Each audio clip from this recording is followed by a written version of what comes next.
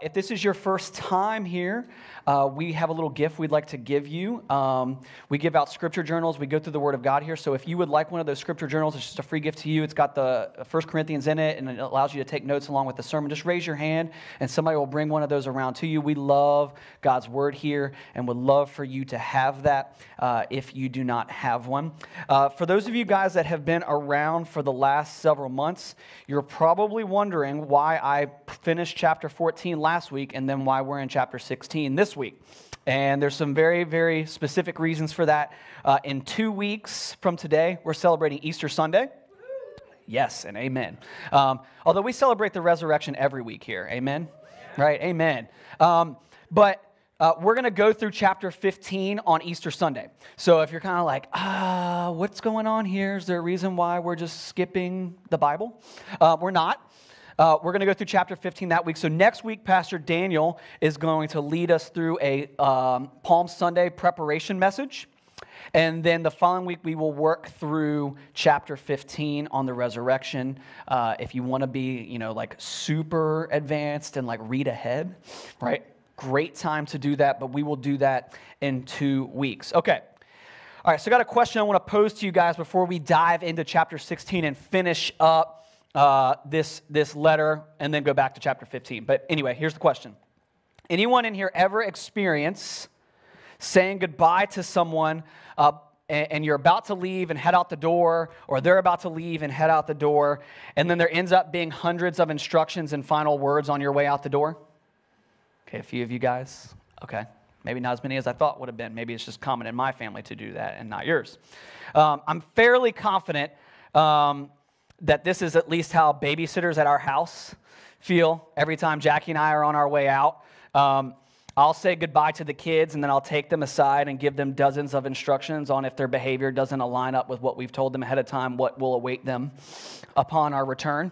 And specifically to Gideon, I'm like, dude, you will set the tone in the house because you're the oldest.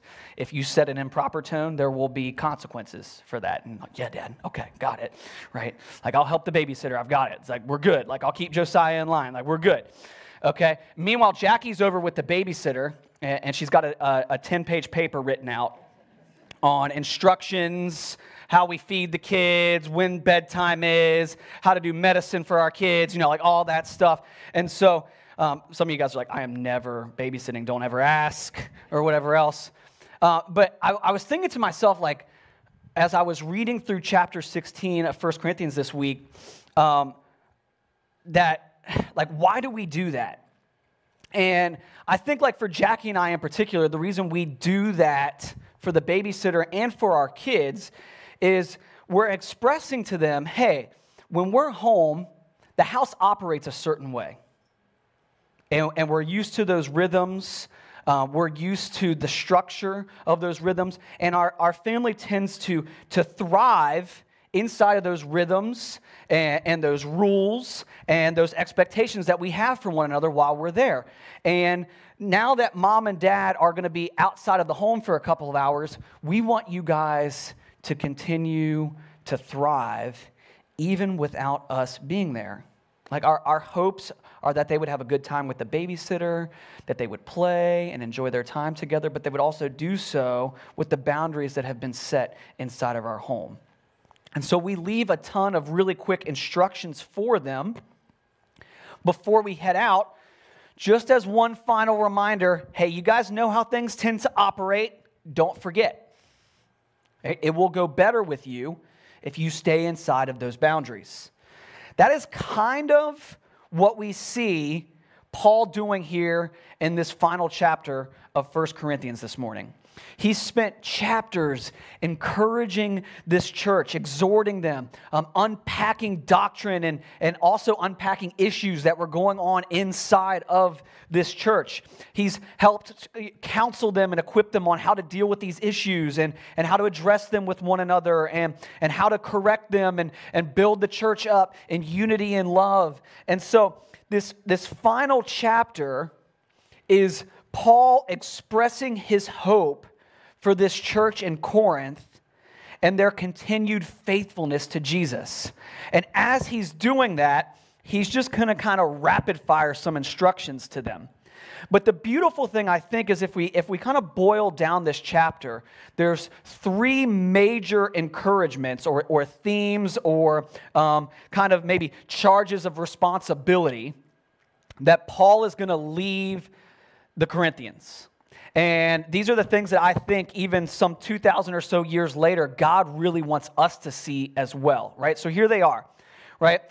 He's going to teach them or remind them that as the church, the body of Christ, the redeemed people of Jesus, they have a responsibility of generosity, that they have a responsibility of encouragement or to be encouraging, however you want to word that, and they have a responsibility of faithfulness, primarily to Jesus, but also to one another.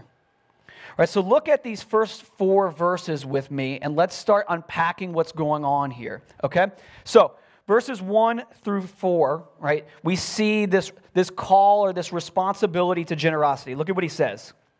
He says, "Now, concerning the collection for the saints, as I directed the churches of Galatia, so you also are to do.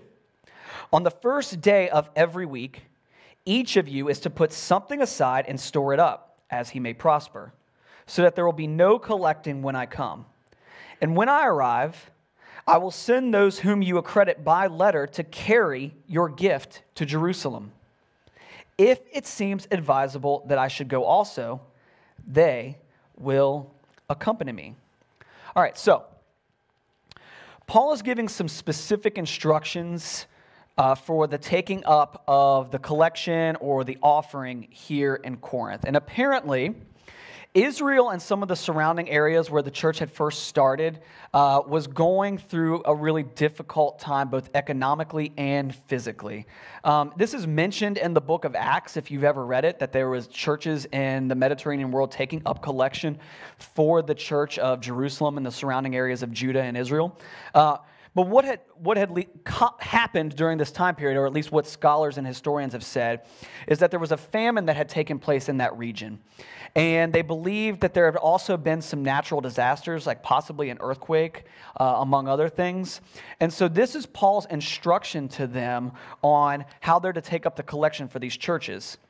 And so he gives them these really, really super practical instructions. He says, take collection on the first day during your gathering.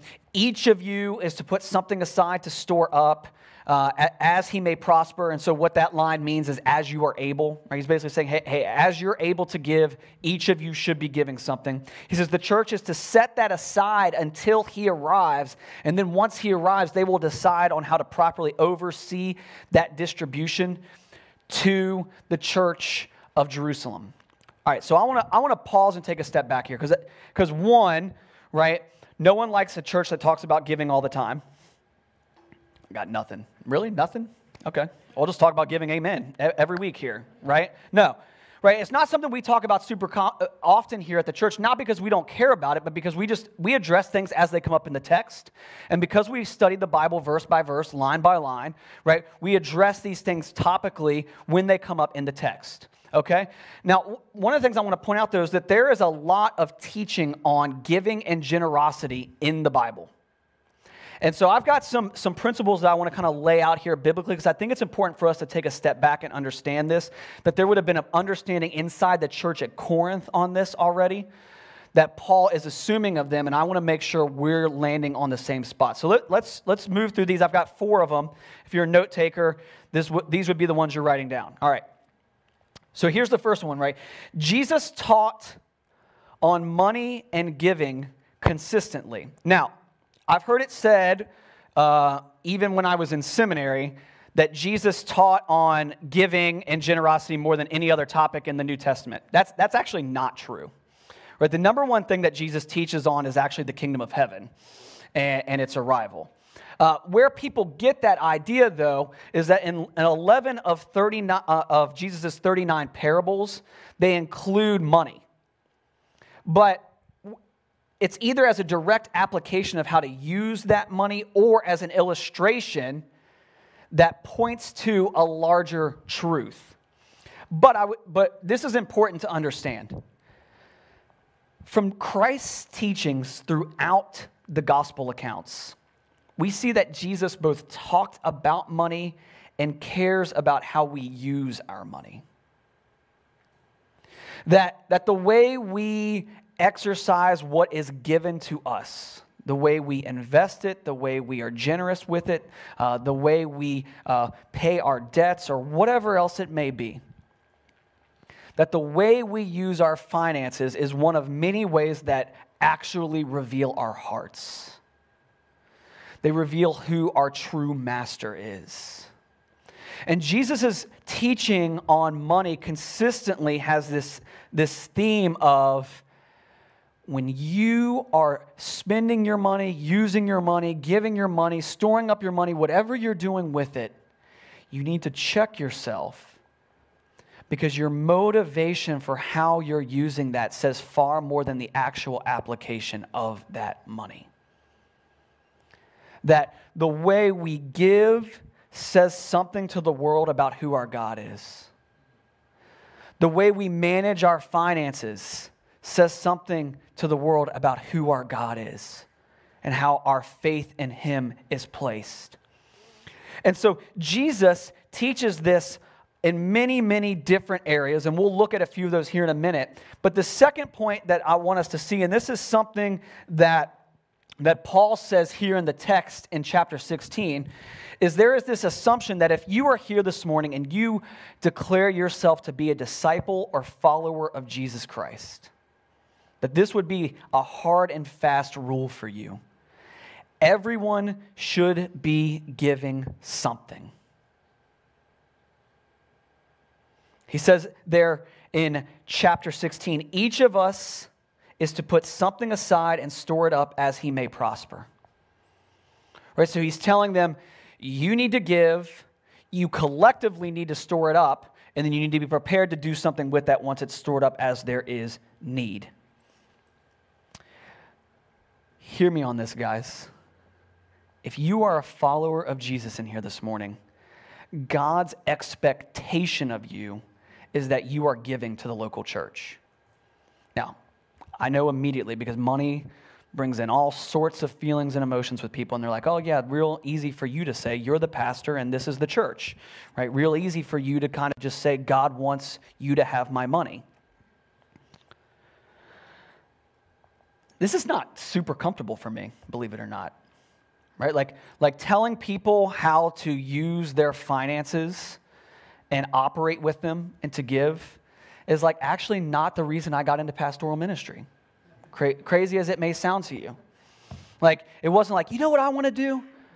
I want to get rich planting a church in a college town where they don't have any money. Guys, I'm not stupid, right? If I really did want to do that, I wouldn't have picked Gainesville to start a church. And then I wouldn't spend as much time with college students as I did. College students, I love you guys. You don't have any money. Right? So hear me on this. As I'm teaching through this morning, as we're processing through this, right, we're unpacking this because this is what God says about it, not because I want your money. Right? If I wanted money, I would have a different job. Thank you for who laughed at that, but I really would. I really, really would. Right? But God's expectation of us is that we're giving collectively as the body of Christ so that we might meet the needs of our community, both locally, regionally, nationally, and globally. That God wants His people to be a people who are generous. And that's not just with money, but it does include money. And one of the frequent kind of pushbacks I get on this, especially in our church, because we do have so many young people, so many college students, is I'll hear things like this. Right? It's easy to say, well, I don't have anything to give, so I don't give. And college students, again, I was a college student once. I get it, right?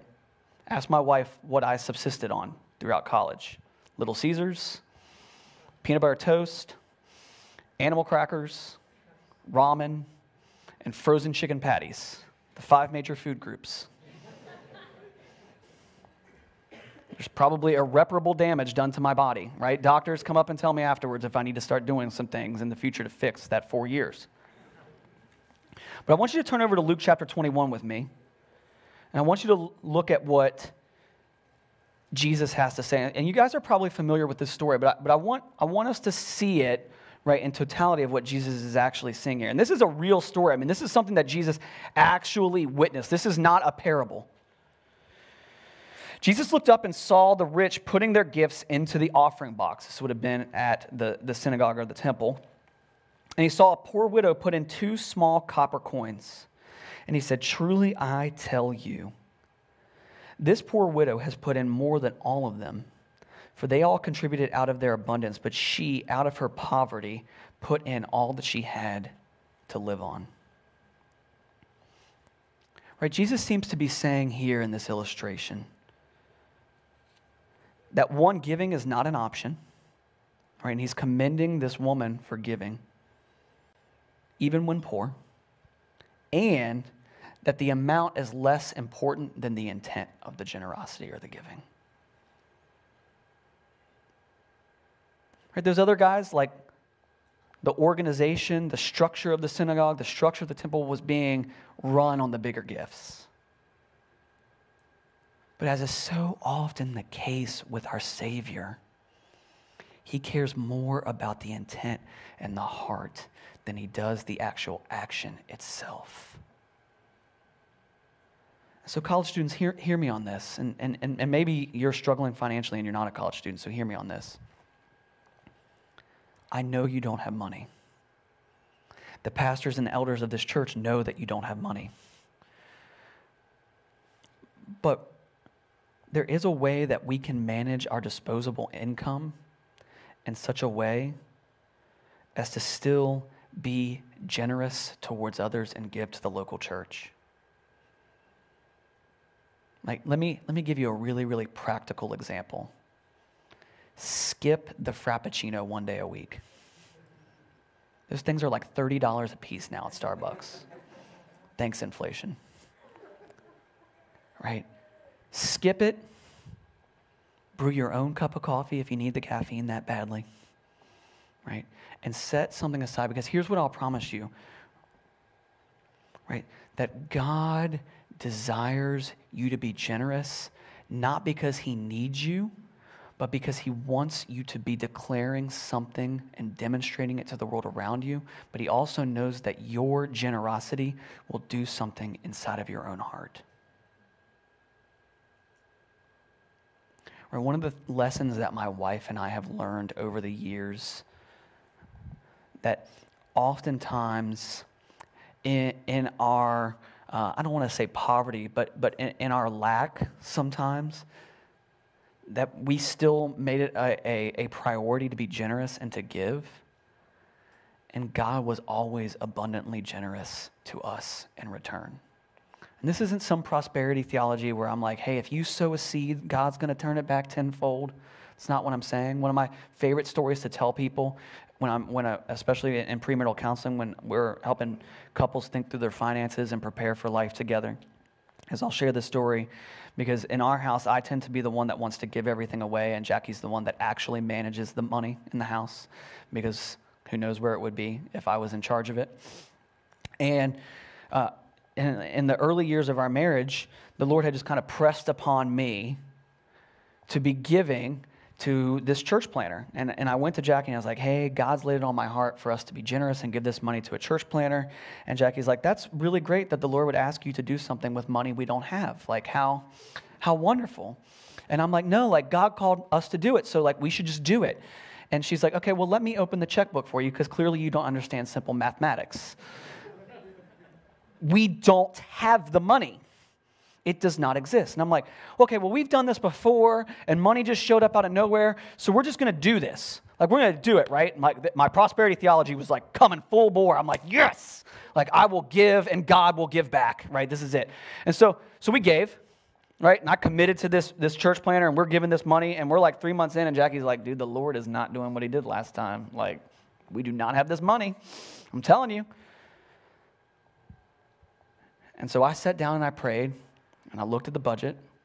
I was like, you know what? There's only one way to fix this deficit. Cable's got to go.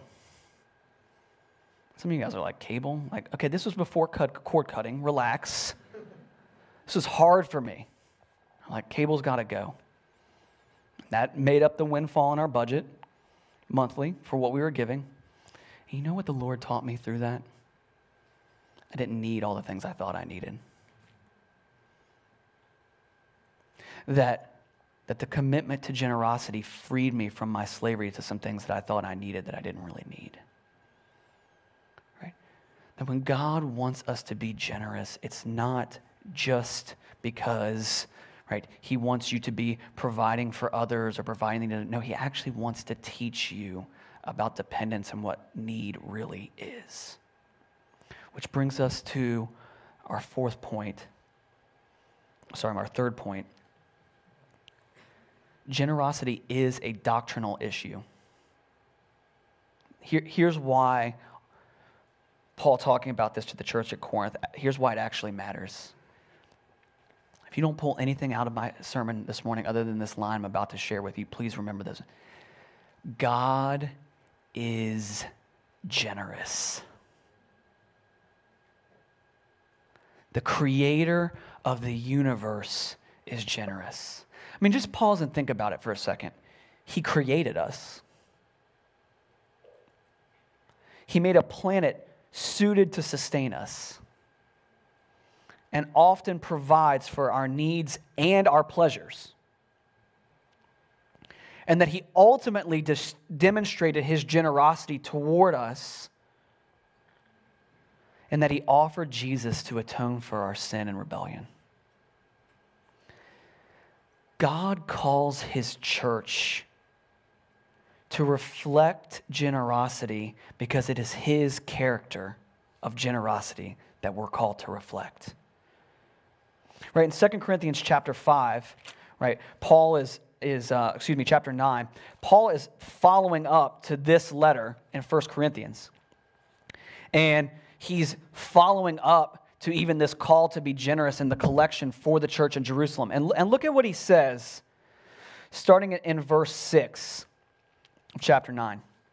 He says, the point is this: whoever sows sparingly will also reap sparingly, and whoever sows bountifully will also reap bountifully. Now, that is not Paul saying that if you sow a lot, God's going to give you a bunch in return. Right? Whatever you sow, however it's paid back to you, it may be paid back to you in losing things that you felt like you needed that you didn't need. Look at what he says next. Each one must give as he has decided in his heart, not reluctantly or under compulsion, for God loves a cheerful giver. And God is able to make all grace abound to you, so that having all sufficiency in all things at all times, you may abound in every good work. As it is written, he has distributed freely. He has given to the poor. His righteousness endures forever. He who supplies seed to the sower and bread for food will supply and multiply your seed for sowing and increase the harvest of your righteousness. You will be enriched in every way to be generous in every way, which through us will produce thanksgiving to God. For the ministry of this service is not only supplying the needs of the saints, but is also overflowing in many thanksgivings to God. See what he's saying there? He's saying your generosity says something to the world about the generosity of your God. And that your generosity doesn't just supply for needs, but produces thanksgiving to God. And that thanksgiving to God leads to a greater worship of Jesus. And church, that's why we exist. Is to see a greater worship of our Savior and our King. And then lastly, the fourth point on giving and generosity in the church. The church is to be involved in managing the collection well. And here's what I mean by that. If you are giving to your local church, you should be interested in how they are budgeting and using those finances. Doesn't mean you need to care as much as Jackie does, where she'd like to check the checkbook and see the ins and outs and manage all that stuff. My wife cares deeply about that stuff. Some of you guys are accountants, you care about that as well. But you should care on some level. right? That the money your local church body is using is being saved and used properly. And let me just speak for the elders of Aletheia Church. We will happily show you the books anytime you want. Because we believe God has been beyond faithful to this church. And we believe that God is using your giving and your generosity to make much of Him and to serve and love others here in Gainesville and beyond. And so Paul reminds us that we have a responsibility of generosity. Guys, this is not a suggestion.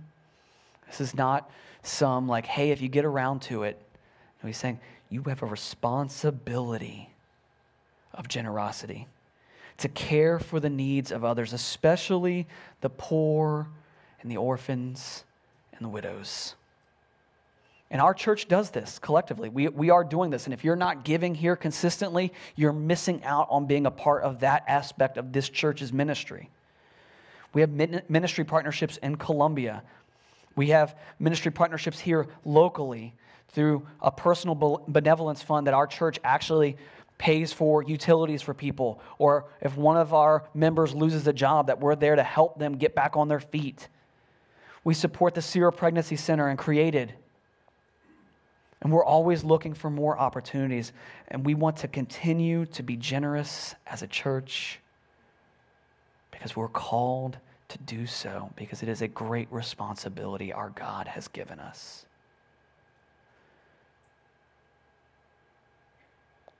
So if you're not giving, the question you need to ask yourself is why?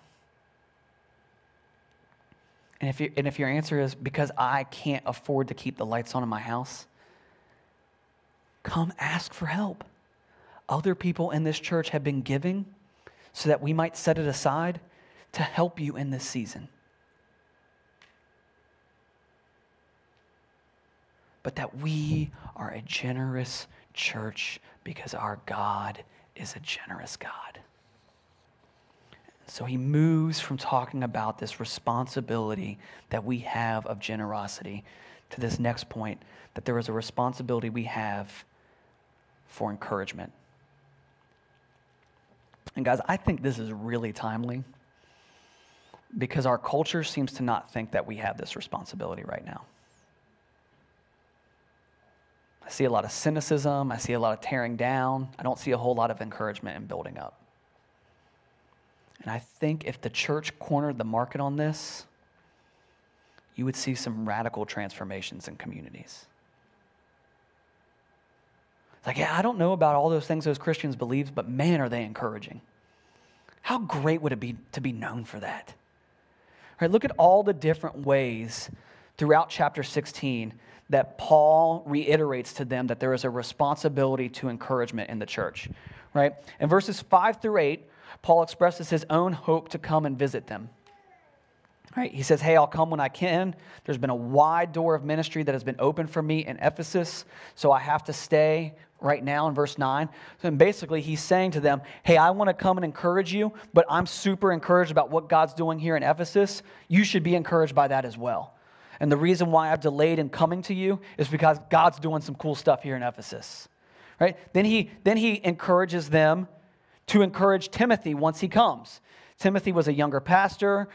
This church in particular struggled with cults of personality and celebrity, and so he knew that there might be a tendency for them to be overly critical and judgmental of Timothy when he showed up there, and his point to them is, hey, Timothy's going to come, and he's going to teach you, and he's going to love on you, and he's going to encourage you. I expect you to do the same when he shows up.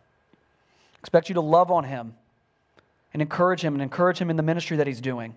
He then reminds them, because these guys loved Apollos, hey, Apollos will eventually come to encourage you as well. I've talked to him. It's verse 12. He's coming. I promise you.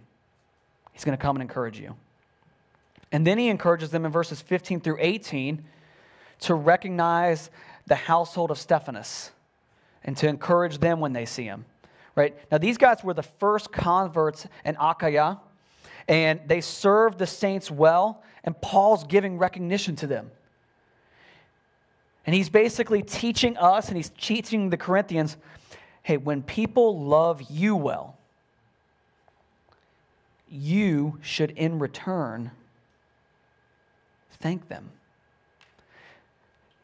Guys, some of you guys are younger in this room, so I want to just kind of speak to you for a second.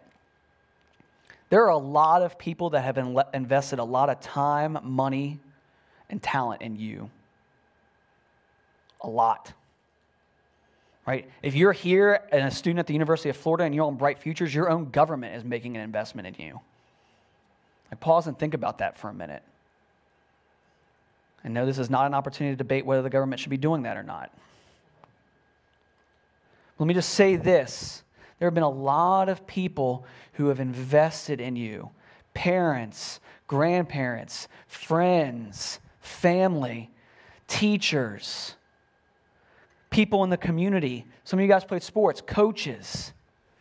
Right? No one just comes out and is born and is ready to take on the world. That people have invested on you. And Paul's word to us is when people love you well, when people serve you well, when people teach you and build you up and help you grow into the man or woman that you've become and are becoming, show some appreciation. Encourage them. Thank them. Because guess what? It's not always easy. I've seen some of you guys. I would imagine you were like me in high school. Not a ton of fun to deal with. People put up with you because they loved you and had a calling for you. Encourage them in what they're doing so they might continue in that calling. Right? Then he shares in verses 19 through 24 that there were other churches in the Mediterranean world that were praying and excited for them in Corinth. And excited for their ministry, right? He says, Aquila and Prisca say hello, and their churches greet you. And then Paul says this in verse 24, my love be with you all in Christ Jesus. Aletheia Church, do you know this, that there are churches around the U.S. and here in Florida, and even around the world, that pray for you specifically and are blessed by you and your faithfulness to Jesus. Right? Just like pause and think about that for a minute. There are churches around the world that exist and are encouraged because of your faithfulness here at Aletheia Church in Gainesville, Florida. This is the beauty of the body of Christ. That as God is faithful to you and you are faithful to Him, your faithfulness is an encouragement to others that you may not ever even meet. And this is why Paul calls us to not grow weary in encouraging one another and building one another up, even those not directly involved in our ministry. And church, this is an encouragement to us to take a different approach to how we engage our community and the world around us, because this is not something that's being done well in the world right now. But how beautiful would it be if we started doing this? And not just us, but I mean the church.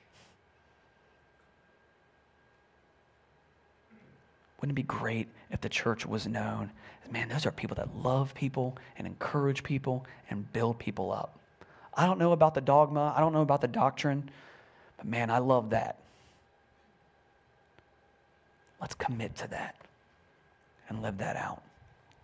And then lastly, right, we've seen a responsibility to generosity, a responsibility of encouragement, and then we see the third kind of theme that Paul pulls out in this text, and that's a responsibility to faithfulness. Verses 13 and 14, back in 1 Corinthians chapter 16.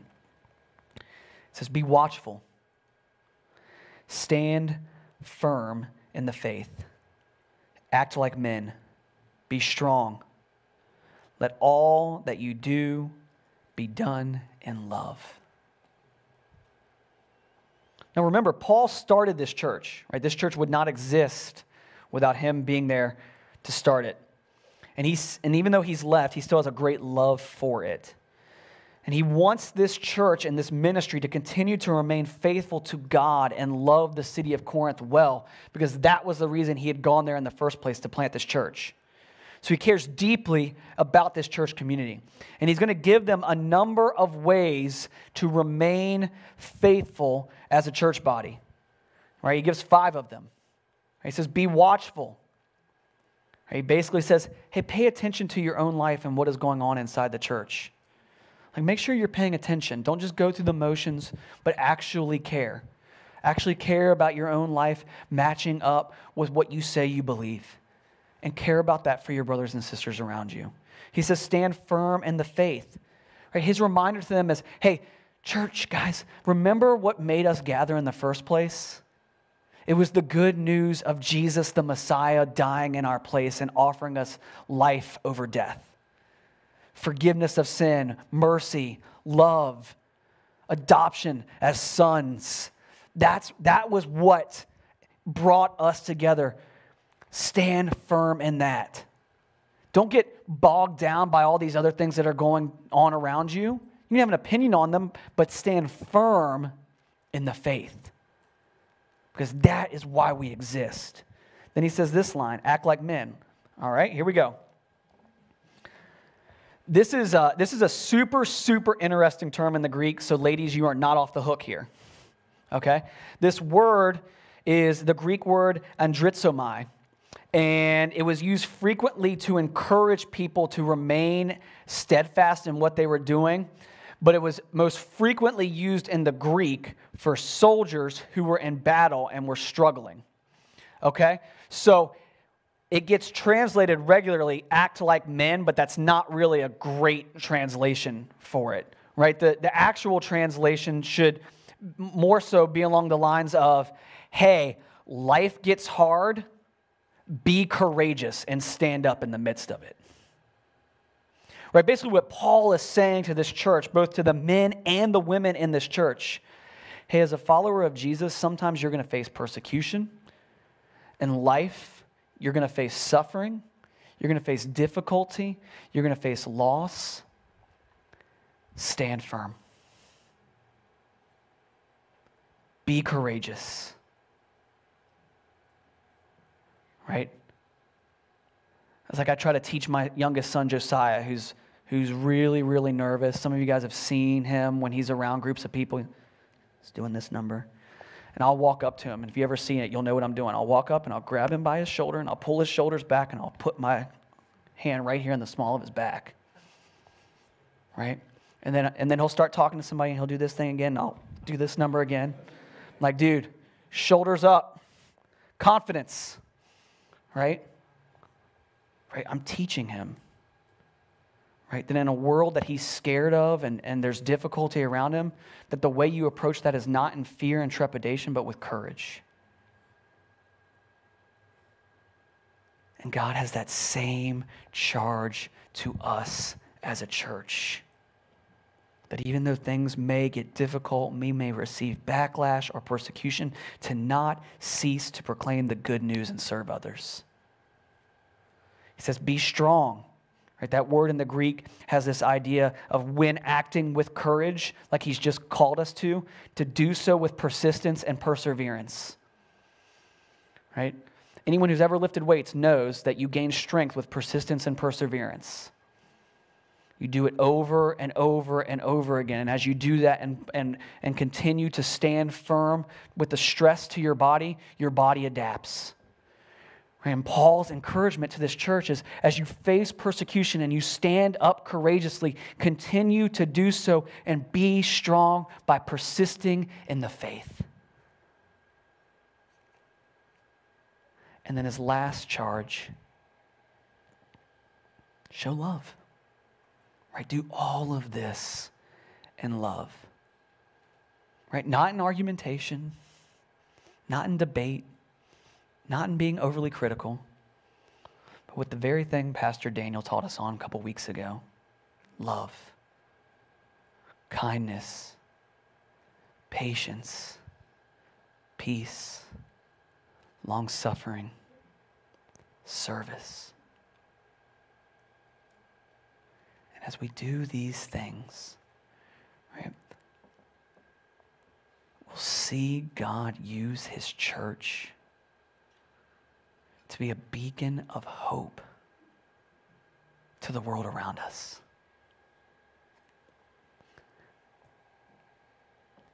Paul has a lot of final lessons and applications here, and they're tied throughout this entire letter, right? I mean, remember some of the things we saw as we studied this book together. Right? This church was fighting amongst themselves over who was the best preacher and pastor and teacher in the church and who they were aligning with. This church was fighting over trivial matters inside the church. They were refusing to serve and love one another. They were actively tearing one another down instead of building one another up. They were refusing to show honor to one another and encourage one another, even as husband and wife inside of the church. They were placing their own rights and preferences above their neighbor and the glory of God. And Paul writes this letter that has now been turned into 16 chapters to this church. And he sees all of these issues inside this church in Corinth. And look at how he ends this letter. The grace of the Lord Jesus be with you. My love be with you all in Christ Jesus. Is he without hope? No, he's filled with hope. Guys, this church was a hot mess.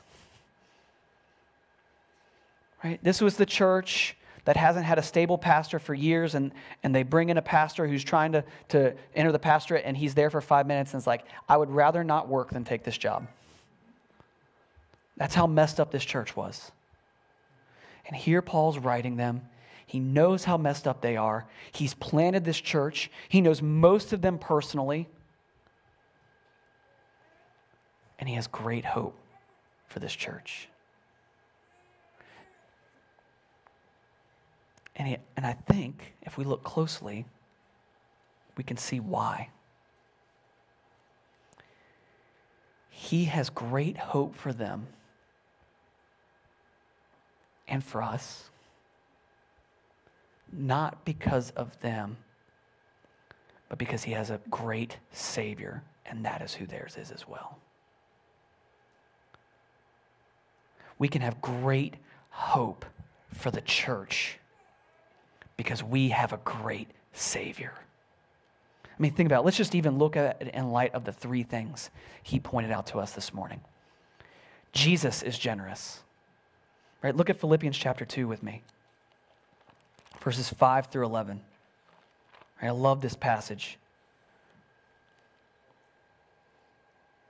Have this mind among yourselves, which is yours in Christ Jesus, who though he was in the form of God, did not count equality with God a thing to be grasped, but emptied himself by taking the form of a servant, being born in the likeness of men. And being found in human form, he humbled himself by becoming obedient to the point of death, even death on a cross. Therefore, God has highly exalted him and bestowed on him the name that is above every name, so that at the name of Jesus, every knee should bow in heaven and on earth and under the earth, and every tongue confess that Jesus Christ is Lord, to the glory of God the Father. Guys, that is generosity. Leaving the throne room of heaven and giving his very life for your sake. That is generosity. Right? When God asks us to be generous, it's not some command of a king who wants to reap what you've sown, but because he wants you to reflect who your God and King is. And Jesus is generous. Right? Jesus is also an encourager. Turn over to John chapter 21 with me. This is honestly, as a follower of Jesus, one of my 2 or 3 favorite stories in the entirety of Scripture. Because if you remember, at the Last Supper, Peter's talking about basically how awesome he is. He does that regularly, but he's doing it again. And he's like, Jesus, I love you so much, and I am so wise, and I know who you are as the Messiah, that I will follow you to the point of death. And I know that you're telling all these people here tonight that we're not going to keep with you, but I'm telling you, you're wrong. I will stand firm to the final breath. And not even a few hours later, what happens? He denies him 3 times, right? And at the end of those 3 times, Peter has this opportunity to do exactly what he said he would do, and what does he do? He goes home weeping. Right, so Peter, guys, by the time we get to John chapter 21, is a broken man. He's failed his king. He's failed his Savior. And look at how Jesus encourages him. Starting in verse 15. When they had finished breakfast, this is the resurrected Jesus, by the way.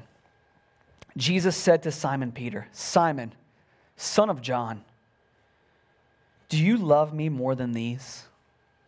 He said to him, yes, Lord, you know that I love you. He said to him, feed my lambs. He said to him a second time, Simon, son of John, do you love me? He said to him, yes, Lord, you know that I love you. He said to him, tend my sheep. He said to him the third time, Simon, son of John, do you love me? And Peter was grieved because he said to him the third time, do you love me? Now, if you don't understand what's happening at this point in the story, here's what Jesus is doing. He's reminding Peter of his betrayal. It's like, I'm asking you this 3 times, Peter, because you denied me how many times? 3. Now look what happens. And he said to him, Lord, you know everything. You know that I love you. And Jesus said to him, feed my sheep. Truly, truly, I say to you, when you were young, you used to dress yourself and walk wherever you wanted. But when you are old, you will stretch out your hands, and another will dress you and carry you where you do not want to go. This he said to show by what kind of death he was to glorify God. And after saying this, he said to him, follow me. Look at the encouragement that he gives him. He asks him 3 times, Peter, do you love me? He says, yes, Lord. He says, feed my sheep. And then this is what he says. You will die for the sake of the gospel, the very thing you had promised me you would do. Follow me. Right? Not I cast you out. Not I've given up on you. Not I'm done with you. Not you failed me. Not I'm going to find someone else who has a thicker skin than you or a bigger backbone than me. No. Feed my sheep and follow me. Why? Because Jesus is a great encourager in church. He's the same for you. Right? His mercies are new every day. Follow him. Encourage like him. And lastly, Jesus is faithful. 1 John 1:9, that's going to be our final point. If we confess our sins, here's the promise.